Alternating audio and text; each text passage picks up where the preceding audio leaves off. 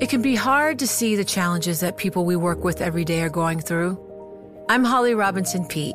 Join us on The Visibility Gap, a new podcast presented by Cigna Healthcare. Download it wherever you get your podcasts. You know success when you see it. Or you think you do. The people in the spotlight.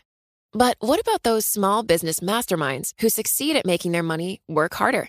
They do that by having a business bank account with QuickBooks Money, which now earns 5% annual percentage yield.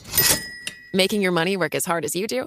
That's how you business differently. Learn more about QuickBooks Money at quickbooks.com/5APY. Banking services provided by Green Dot Bank. Member FDIC. Only funds and envelopes earn APY. APY can change at any time. This is Bloomberg Law with June Grosso from Bloomberg Radio.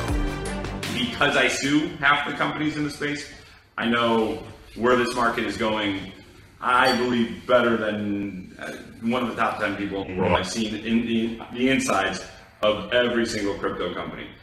Kyle Roche was a fast-rising star in the niche field of cryptocurrency law.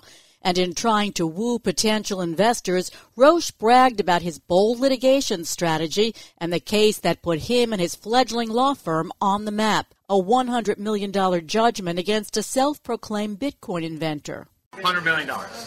So I now take the $100 million. I go to the court and I say, hey, court, I got $100 million for these 100,000 idiots out there. Give me $30 million.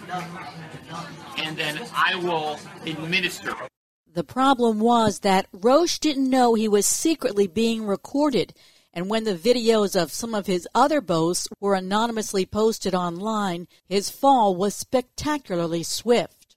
I deal with making sure that the SEC and the CFTC have other magnets to go after. Joining me is Bloomberg law reporter Justin Wise. Justin, Roche was barely 5 years out of law school when all this happened. How did he rise so fast as a lawyer? So as cryptocurrency starts to kind of take off and a lot of companies start to develop and mature, the same thing happens with the legal market. More lawyers are involved in it. There are more disputes in the courts taking place and a lot of novel legal theories being tested. And Kyle Roche was one of those people. He founded a law firm in 2019 with a couple other folks that wanted to really specialize in cryptocurrency law and not just advising companies, but also having a class action practice that would take on those companies that were allegedly perhaps breaking the law or violating securities laws. And they had some big cases that they were taking on. So as you mentioned, he founded his firm in 2019, and by this year, it was really thriving in a lot of respects. They were working on a lot of different cases, some of which had been geared up for trials in the coming years. And, he was making a name for him and his firm. So tell us about a little about the case that put them on the map. That litigation involved a case against Craig Wright. They represented the estate of Craig Wright's alleged former business partner. And Craig Wright is a man who's actually claimed to be the person who developed Bitcoin. So the case that they ended up taking up was claiming that Craig Wright's former business partner, and the estate was who they were representing, was entitled to half a cache of Bitcoin that they mined together in the asset's early years. And this Bitcoin that they mined together in these early years was now worth millions, billions actually. And a federal jury in Florida cleared Wright in December 2021 of claims including fraud and theft, but did order him to pay a $100 million judgment for the unlawful seizure of intellectual property tied to his and his alleged former business partner's estate. So the $100 million judgment, and it was a big case because it involved this kind of idiosyncratic figure like Craig Wright, who has claimed to be the person who developed Bitcoin. A lot of people don't believe that claim. But because of that, it gave him a lot of publicity. There was a big trial in December, and they got a $100 million judgment. And to their mind, the way that they touted it was that it was a precedent-setting case, and they celebrated it as such. He arrives in London barely 5 years out of law school, and he's looking to line up investors for a litigation crowdfunding startup. Right. So in addition, Kyle Roche was hoping to start this company called Rival, which would essentially be in ways that you might know litigation finance, where certain investment firms or litigation finance firms will help fund the litigating of a lawsuit for a plaintiff's firm. He wanted to do that in a sense, but on the blockchain. So giving retail investors of crypto the chance to bet on a lawsuit and to help perhaps finance a lawsuit on the blockchain. That was at least the idea. And he goes to London with hopes of getting a venture capitalist, a Norwegian venture capitalist named Kristin Ager Hansen, who was based in London, the hopes of getting him to be receptive to it and to write down a check that would help the funding of getting this thing off the ground. What kind of statements did he make in this meeting that he had? Was it just pumping himself up? So they really range. As you mentioned, I think there was a level of being brash and being in front of an investor and trying to woo the crowd. But it also got into this territory where he really began to explain this relationship that he had with this blockchain startup called Ava Labs. And these leaked recordings show him voicing an apparent strategy to target Ava Labs' competitors by using litigation, by using class action lawsuits that are supposedly on behalf of investors, but may actually be an underhanded way of helping Ava Labs. That is what he says in these videos. He's also recorded disparaging jurors and class members and saying other things about how his job is to find other magnets for U.S. regulators to go after instead of his clients. So those comments were the ones that set off the fallout. Justin, Kyle Roche didn't realize that he was being videotaped. He didn't find out until months later when this CryptoLeaks site put it out there? Right. So he goes to London in late January, and 10 months later, they are released by this website named CryptoLeaks. And, with the caveat, it's still unclear who is behind the website CryptoLeaks, but it posts in late August, and it includes this long post with about 25 different videos spliced in between text laying out Kyle Roche's time in London. Two different settings. One's in a conference room in Kristin Ager Hansen's office in London. Another is at this bustling restaurant in London.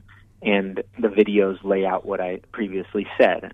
Kyle Roche talking about himself as a lawyer, talking about his relationship with this company named Ava Labs, and also talking about how he uses the court system to help Ava Labs.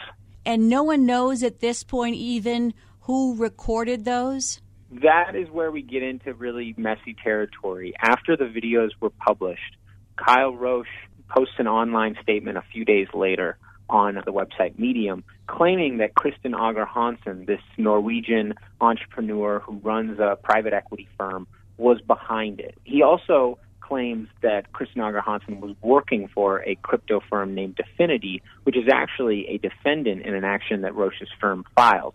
Now, he didn't give any evidence to support that claim, and his law firm has also made that claim, but it's still not clear who was behind them.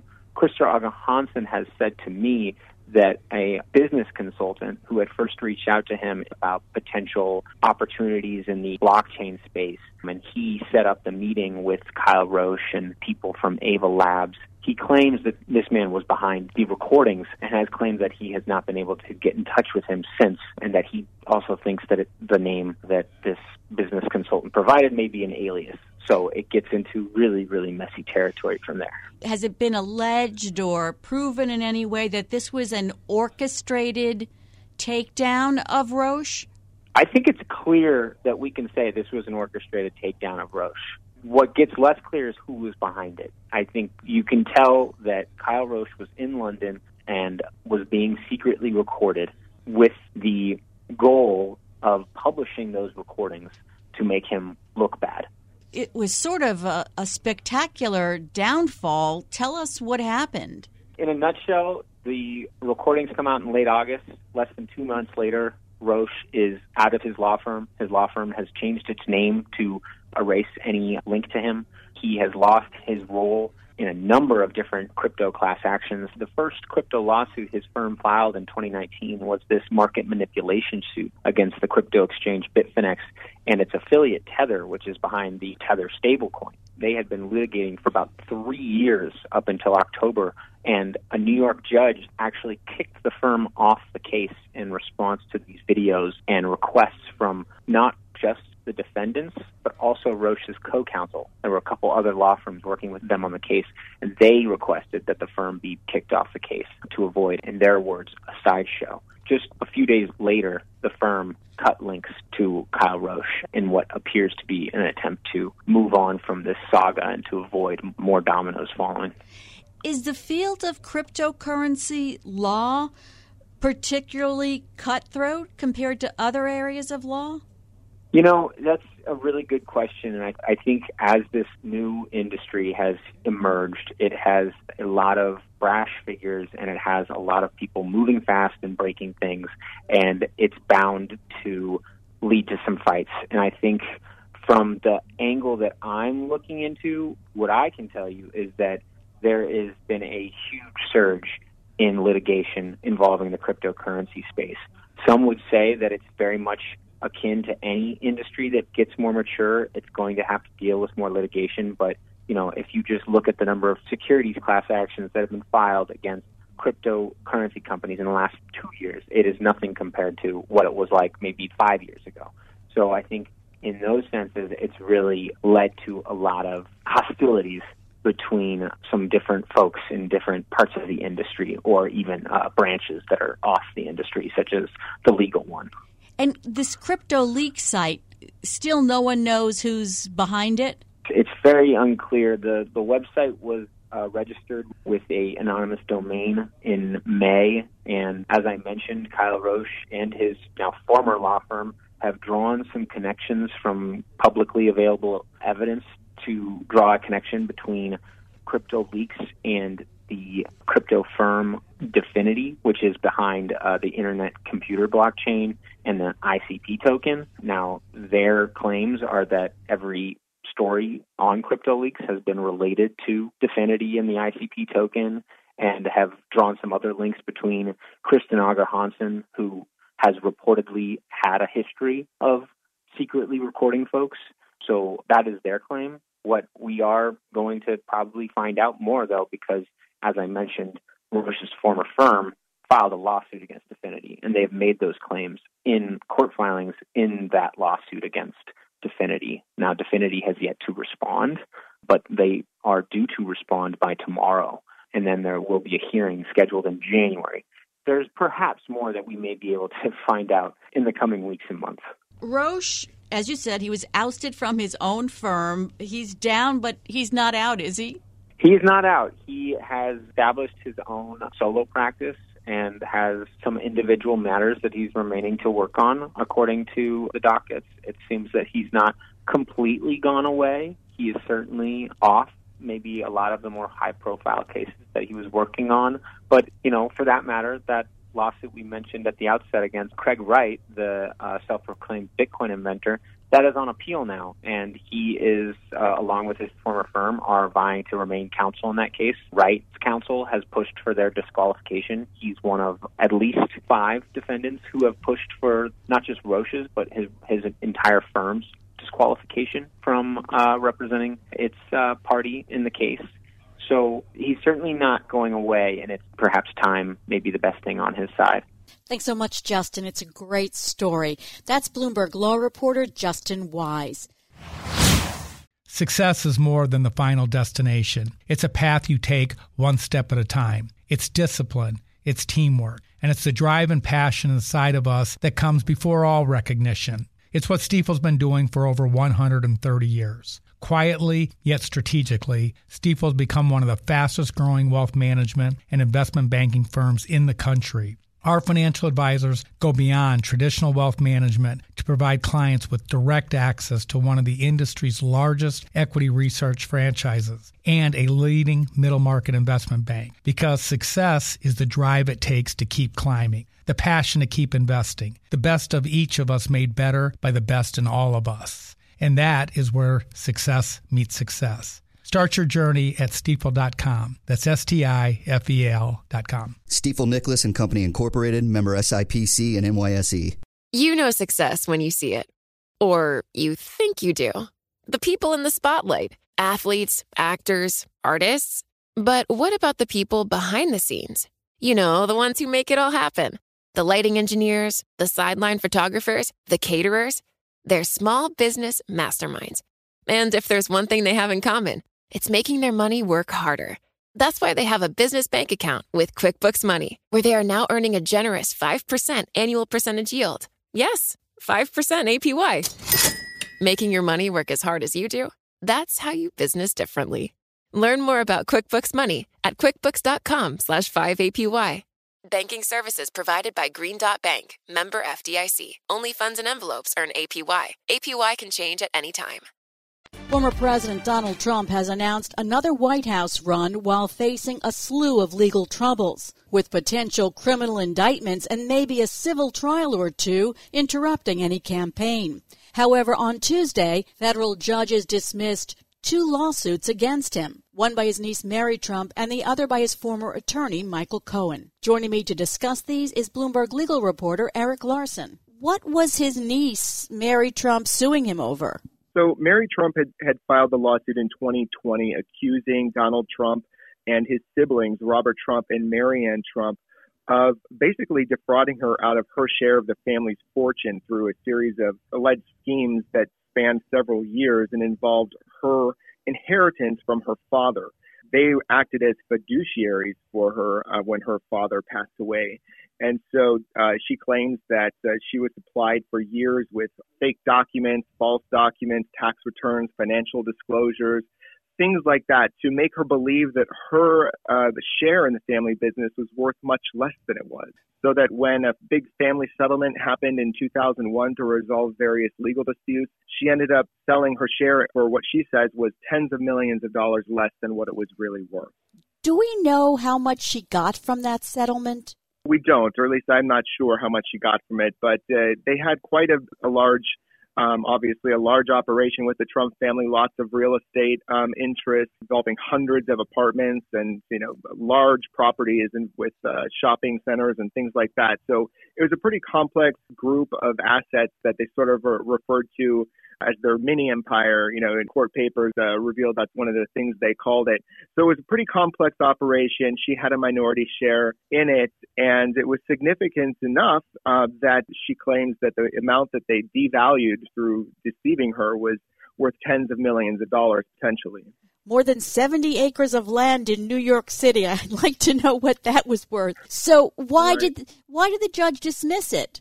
Well, the judge decided that Donald Trump and the estate of Robert Trump, who passed away after the suit was filed, and Marianne Trump had correctly argued that the 2001 settlement agreement that I mentioned earlier had explicitly released any of Mary Trump's potential future claims arising from this whole dispute. The judge says it was unambiguous, that it released them from all future potential claims. Of course, Mary Trump and her lawyers argued that that was really kind of void, considering her claim that they had specifically deceived her and lied to her for years. And her lawyer argued that it was clear that the deception was intended to rip her off, essentially, and that therefore the contract releasing them from claims wasn't valid. But the judge said that there was no language in the contract that specifically said that Donald Trump and Robert Trump and Marianne Trump needed to be truthful to her. So that was kind of unusual, but that's why the judge said he dismissed it. Unusual is one way of putting it. He said the settlement didn't mandate the elder Trumps to be truthful.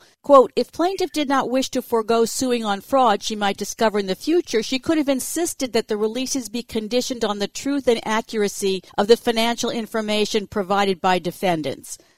Right. And, I'm not a lawyer, but it seemed like maybe what the judge was getting at is that specific language should have been put in there saying, something along the lines of all of this is, based on the statements being true or things like that. I'm not sure what exactly the judge was referring to. But, Mary Trump's lawyer, Roberta Kaplan, a quite skilled litigator, she's planning to appeal this. She said she's going to argue that there is enough evidence or claims in the complaint to get around this release of all claims, including her claim that Trump and his siblings sort of threatened to withhold health insurance to one of Mary Trump's young family members who is suffering an illness to try to twist her arm into agreeing to this settlement, which of course the elder Trumps have all denied doing anything like that. But the claims are in there in the complaint. Mary Trump claims she was sort of forced into this and she was also deceived. And so they're going to try to get an appeals court to see this differently.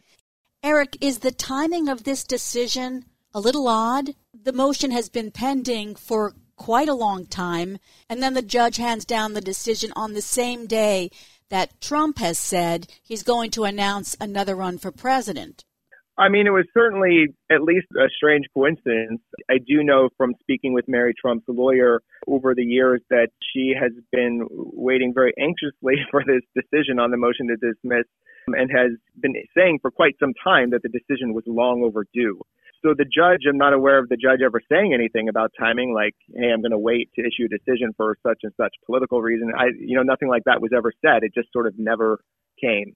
So for it to be issued, on that same day, of course, did sort of stand out. But, there's been all kinds of questions in the courts with Trump being involved in so much litigation about whether or not judges' decisions could, influence some politics or things like that. Of course, we're waiting for the Justice Department to decide whether or not it might, charge Donald Trump over January 6th or over the documents issue at Mar-a-Lago. So there's so much politics involved in everything legal related to Trump. I guess it wouldn't really surprise me. But Mary Trump's lawyer definitely said that this took way too long, especially given the age of these defendants and the fact she specifically said in her statement to me, she called out the fact that Trump is now running for president again, which in her view, she seems to believe that this decision should have been issued sooner rather than later to give the case a chance to move forward before he's actually running for president again. Did they do any discovery, do you know, in the case before the motion to dismiss? I don't believe so. I could be wrong on that, so I'm not exactly sure. I know that usually kicks off after a motion to dismiss, but there was already so much documents available because, of course, Mary Trump had been a source and a secret source, you could say, for the New York Times' 2018 expose on Trump's taxes. And a lot of those documents from that 2001 settlement and all kinds of other records she obtained and gave to the New York Times. And those records are what underlie her claims about fraud. So that is why, maybe as far as discovery is concerned, a lot of documents are already out there, but I'm not sure how far they got on that.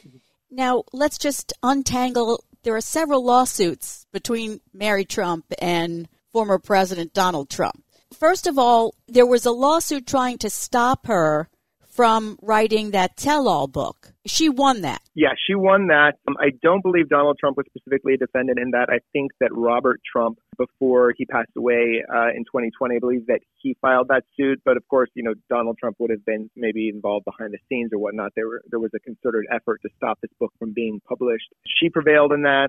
The book went out, and she's been a fierce critic of her uncle ever since then, going on TV and on Twitter and things like that.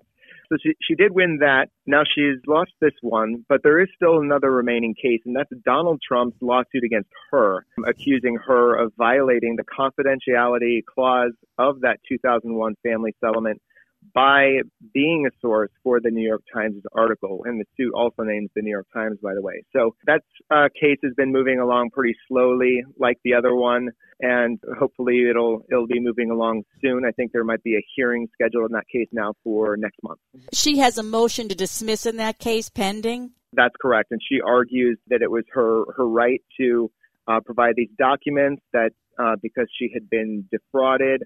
The New York Times, of course, argues that it's a First Amendment right to produce the document that it did produce. Winning the Pulitzer Prize for that article shows how much public interest there was in Donald Trump's taxes, and that actually remains an area of concern for many people. So very interesting case, potentially even more interesting than the one that was just dismissed. So it'll be interesting to see how far Donald Trump goes on that. Roberta Kaplan, her lawyer, she's also E. Jean Carroll's lawyer. Does she have a lot of cases against Donald Trump, and is there a reason? Well, you could say that she's a fierce critic of Donald Trump, and I believe E. Jean Carroll had, made her serious allegations of rape against Donald Trump, and then when he denied it in crude terms, she sued him for defamation. And I believe that Mary Trump was aware of that case and read about it. And I believe that may have been why she ended up reaching out to Roberta Kaplan, because she wanted her to represent her as well. So, yeah, there's definitely some criticism there. She also represents a handful of investors who have a pending civil fraud suit filed against Donald Trump and his elder children and his company, alleging that he tricks them into investing in a very troubled multi-level marketing company that he endorsed for years on his Celebrity Apprentice show before he was president. And a lot of people invested in that multi-level marketing company and lost a lot of money.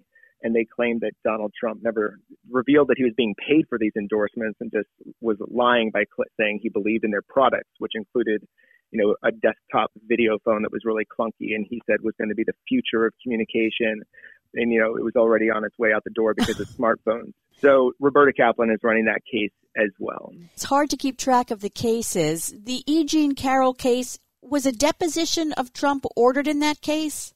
A deposition was ordered, and he had been questioned, and he answered questions under oath in that case just recently. Do we know anything about what he said? I assume it was denials. But... No, we don't know anything about that. Both sides are very tight-lipped about anything that is said in depositions, so that's not terribly surprising. But if it ever does go to trial, I think that some of that information could come out. Interesting. Now, from, one Trump suit to another, Michael Cohen, of course, Trump's former attorney, had sued Trump claiming that he retaliated against him. It's a little complicated. Tell us about it. Well, Michael Cohen, of course, pleaded guilty to crimes, including campaign finance crimes related to those hush money payments to Stormy Daniels before Trump was elected in 2016. So he pleaded guilty to that, was sentenced to 3 years. He ended up getting out a little early because of COVID and going to home arrest. But while he was locked up, he was writing a book, a tell-all book about Donald Trump. And when Cohen was, released from prison due to COVID, he claims that he was thrown back in prison and into solitary confinement for about 2 weeks because Trump wanted to silence him from writing this book. He essentially was presented with a document saying, sign this, agreeing to not speak to the media or write any books, and you can stay out of prison. Sort of like a movie. You're right. So anyway, he ended up filing a legal action from behind bars, habeas corpus action, and a judge sided with him in very strong terms, said that it was improper what had happened, it was retaliation, and let him out. So then Cohen sued the government, sued Trump, former Attorney General William Barr, and accused them of retaliating against him illegally. So that suit has been pending for a while, and that suit was also just tossed out. Yeah, why did the judge toss it out? Because he said that the complaint alleges an egregious violation of constitutional rights by the executive branch, nothing short of the use of executive power to lock up the president's political enemies for speaking critically of him. So tell us why, in light of that, the judge still felt he had to dismiss the suit. Right, and that quote really sums up the judge's decision. He thought what happened to Michael Cohen was pretty awful, but he said that his hands were essentially tied because the U.S. Supreme Court in recent years has been chipping away at this right that had been established under previous Supreme Court precedent to sue law enforcement for, wrongdoing. So I'm not sure exactly how every one of the cases has chipped away at that right. It's called a Bivens claim. That's the name of the sort of landmark case that was involved. And in recent years, they've the Supreme Court just sort of chipped away at when it's appropriate to sue the government in this way over a law enforcement action like that. And I think that as with a lot of things you see with, the Supreme Court changing in some ways, they're saying this just isn't the role of the courts unless Congress creates this right. So basically they're saying if there's this right to sue over these sort of wrongdoings by law enforcement, then Congress should create that right explicitly instead of relying on Supreme Court precedent to create it. Yeah, I don't even know what's left of Bivens anymore after the recent decisions of the court. Right. But yet another Michael Cohen suit. He won before the appeals court that he can sue Trump to cover the millions of dollars in legal fees that he incurred from defending against investigations into his work for Trump, because the real estate firm stopped paying his legal bills. So that's another suit that's going forward here. And I think that, there's probably a lot of different types of employment contracts where employees are, get caught up in various legal troubles for whatever reason, and they expect or hope that their employer is going to pay those legal fees. So in a way, that lawsuit is kind of like a standard one you might expect to see, except that it involves Michael Cohen and the Trump organization. So Mr. Cohen was pretty pleased about that and getting that news right about the same time that his other case was thrown out. So it's kind of a consolation prize there, I guess. But I'm sure that the Trump organization is going to continue to fight this very fiercely. And let's talk about one more Trump suit, Eric. Donald Trump is trying to avoid paying more than $1 million in legal fees and costs to Hillary Clinton and dozens of others. First, why did he sue them? So he sued Hillary Clinton and the Democratic Party and a couple of dozen other individuals and entities, everyone that was sort of tangentially involved in the Russia investigation into Trump during his single term in office. He alleged that they basically all conspired, a conspiracy led by Hillary Clinton and other top Democrats in her campaign and in the DNC, conspired to undermine his presidency with a fake Russia witch hunt investigation. So he spelled it all out in this complaint. It was really long. Essentially was filed under a civil version of the racketeering laws normally used against organized crime. And it had all the grievances from the Russian investigation spelled out in there, everything from the Steele dossier to Fusion GPS. Anyone who followed that news at the time would see every name and entity in there, all named as defendants. They filed a motion to dismiss that just picked apart the complaint, saying how it failed to put together a conspiracy and that a lot of the claims they said were not really backed by anything like facts, but just sort of assertions or theories. And the judge in Florida, a federal judge, dismissed the case in September. And Trump was given a chance to amend the complaint, which he did. But as far as the judge was concerned, the amended complaint was no better, and it had in fact wasted everyone's time. Because one of the defendants, just one of them, a man named Charles Dolan, a Democratic political operative who worked on Clinton's campaign and lots of Democratic campaigns, filed a motion for sanctions against Trump's lawyers. And the judge just recently granted the motion and ordered Trump's lawyers to pay $16,000 in legal fees and costs to Charles Dolan, plus $50,000 to the court as an additional slap on the wrist. But Hillary Clinton and all the other defendants have filed a joint motion for sanctions that's even bigger, totaling over $1 million in fees and costs. So that motion for sanctions is pending, and the judge who will decide on it has clearly already decided that this case was a real stinker. He said it was filed for political reasons, that it had no basis in fact, and he really faulted the lawyers specifically for being involved in it. I don't know how you're keeping up with all these cases, Eric, and all the different permutations. Thanks so much. That's Eric Larson, Bloomberg legal reporter. It can be hard to see the challenges that people we work with every day are going through. I'm Holly Robinson Peete. Join us on The Visibility Gap, a new podcast presented by Cigna Healthcare. Download it wherever you get your podcasts. From Silicon Valley to Wall Street, the promise and perils of artificial intelligence are playing out on the world stage. But what will the next phase of AI adoption look like? Which companies from big tech to startups will dominate? And where do the risks and unintended consequences lie? I'm Emily Chang. Join me at Bloomberg Tech in San Francisco, May 9th, to answer many of the industry's burning questions, alongside Snap's Evan Spiegel, Xbox President Sarah Bond, OpenAI's Brad Lightcap, top researcher Dr. Fei-Fei Li of Stanford, and many more. More details and just a few tickets left at Bloomberg.com/TechSF.